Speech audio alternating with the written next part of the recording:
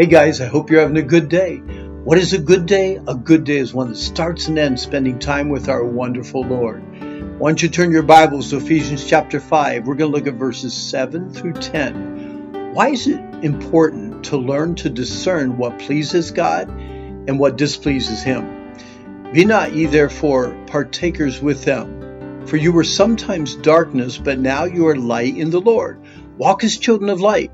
For the fruit of the Spirit is in all goodness and righteousness and truth, proving what is acceptable unto the Lord.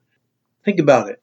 Do not participate or be a partaker in the things that these people do, the immoral wickedness explained in verses 3 through 6. For at one time, before salvation, remember we were darkness, but now you are light in the Lord. Walk and live as children of light. For this light within you produces only what is good and right and true, and work hard to discern what is pleasing to the Lord. One of the greatest needs in our journey to Christ-likeness is discernment. Learn to discern. Discernment is the ability to look right through surface problems to the root cause of the issue. Knowing what activities to participate in and which ones to avoid takes discernment. Knowing what pleases God and what displeases God takes discernment. Simply stated, discernment is the ability to decide between right and wrong, between good and bad, between truth and error, even between good and best. The writer of Hebrews shared his concern about the lack of discernment he observed in the believers he knew. For when for the time you should be teachers, you have need that one teach you again, which is the first or the basic principles of the oracles of God. In other words, the ABCs of the Christian life, and are become such as have need of milk and not strong meat or solid food. For everyone that uses milk is unskillful in the word of righteousness. He is a babe, but strong meat belongs to them that are of full age. Solid food is for the mature. Even those who by reason of use or consistent practice have their senses exercised, trained to discern or distinguish both good and evil. This is from Hebrews 5:12-14. We need to learn to discern what is evil, wicked, and displeasing to God in order to practice verse 7, be not partakers with them.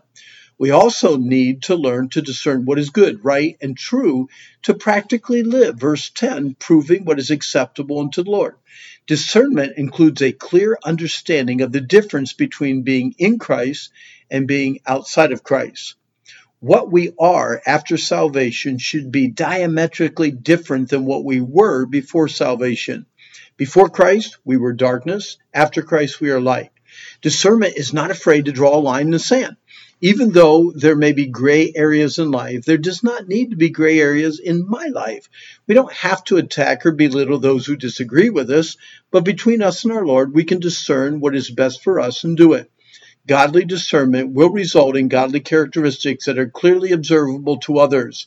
The new man in Christ will slowly grow out of the wicked deeds of darkness and mature progressively into the wonderful characteristics of light, including goodness and righteousness and truth.